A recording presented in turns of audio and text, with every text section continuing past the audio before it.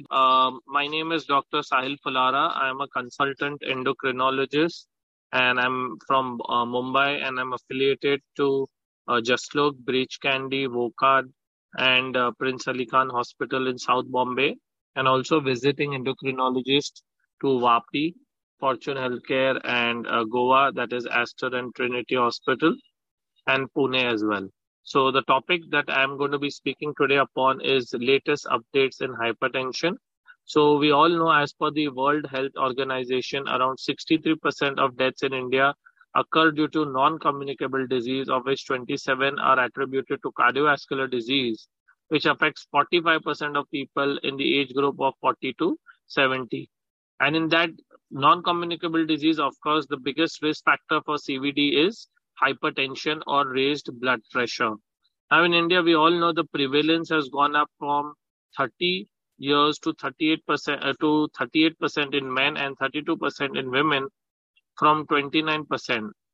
So this is that nearly half of the people, around 51% of men and 41% of women with hypertension were unaware of this condition. So like diabetes, they are undiagnosed. We need to do more screening. We need to create more awareness, do more of health checks, health camps, because see, raised blood pressure not only affects the heart, it can, God forbid, affect the brain, it can cause a stroke, it can affect patients that were used to pressure in fewer than 1 in 5 men and 1 in 4 women with hypertension worldwide. So as per the International Society of Hypertension has released the ISH 2020 Global Hypertension Guidelines, the inclusion of optimal and essential treating paradigms are the attempts to address the issue that in resource of poor setting. Now also the American Heart Association has released a scientific statement in 2021 offering new guidelines for managing stage 1 hypertension with low risk. And among the low with stage 1 hypertension, BP of 130 to 140 systolic and 80 to 90 diastolic starts with a non-pharmacological therapy. So initially, we used to think that below 140 you start treating. But obviously now the guidelines say that if it remains the same, that if you're in stage 1, you have no risk factors, no retinopathy, left ventricular diastolic dysfunction or PDAC is not seen, LVH is not there, then you don't treat it. That is at 130 to 140 and 80 to 90. If blood pressure remains uncontrolled at 3 to 6 months, then you consider starting the pharmacologic therapy.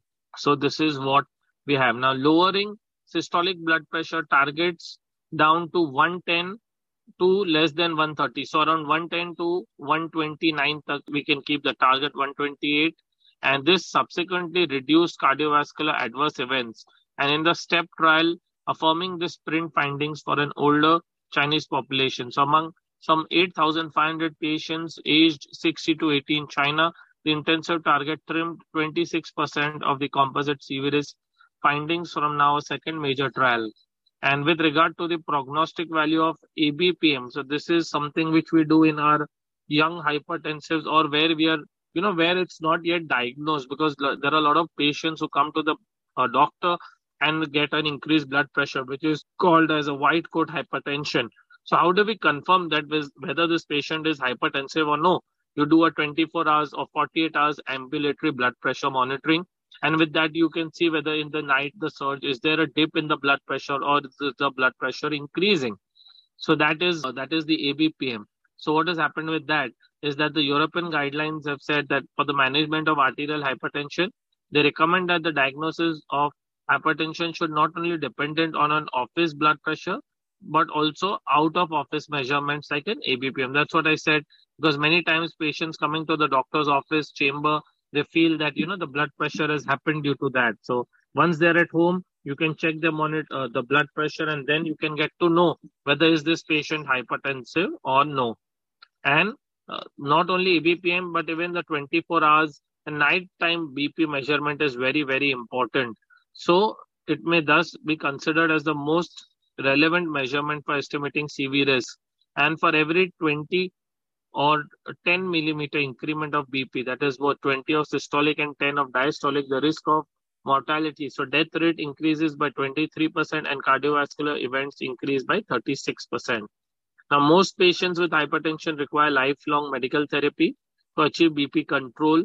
And this is what the 2018 European guidelines recommends 5 classes of antihypertensive drugs.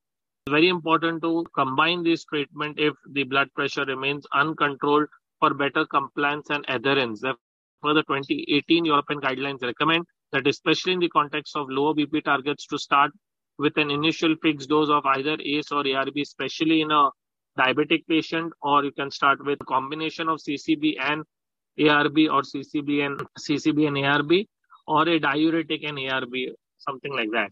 And I think more than that, the most important I would say or recommend is that even before starting the therapy, two things are very important, like how we say even in diabetes, before starting any medical therapy, I would say lifestyle modification and diet.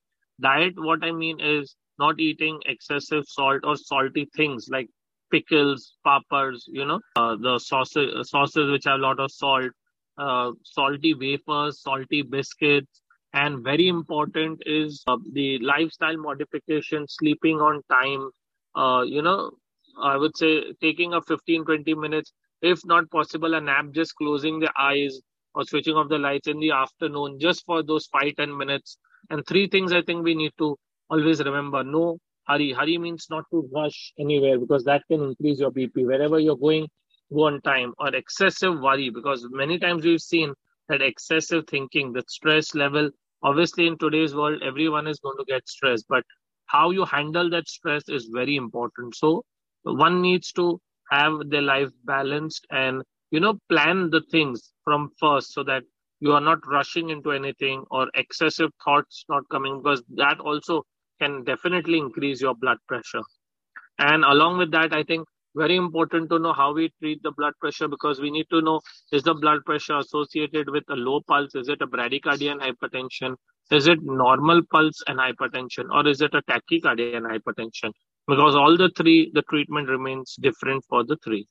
So since early 2018 July, products containing valsartan have been recalled worldwide. The reason was detection of a carcinogen called the NDMA, the nitroso-dimethylamine, which can be found in candesartan, irbesartan, losartan, olmesartan, and valsartan. So NDMA has been classified by the WHO, International Agency for Research on Cancer, to be carcinogenic. And if 1 lakh patients would have received NDMA contaminated valsartan from Xinjiang, that is where it gets manufactured, every day for 6 years in the highest dose, it could result in 22 additional liver cancers over the lifetime. So that would have been a very dangerous thing, and I'm very happy that it had been recalled. So again, the HYGEA study represents the largest study that tested nighttime antihypertensive treatment. In this trial, the chronotherapy was associated with a significant reduction in endpoints, that is death. The HYGEA chronotherapy tested whether nighttime therapy, in comparison to usual upon waking up hypertension, exerts a favorable CV risk reduction. The largest study included 19,000 hypertensive patients, and during an average follow-up of 6 years, 1752, that is 1,752 participants experienced a primary CV outcome, and an ABPM was performed for 48 hours to collect the data on how different BP was during the sleep.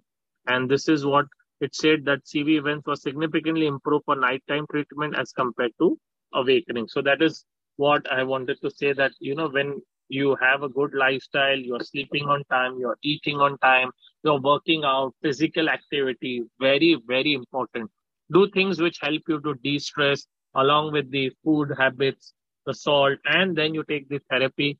And always do visit your doctor as and when advised, and do not start any medication on your own.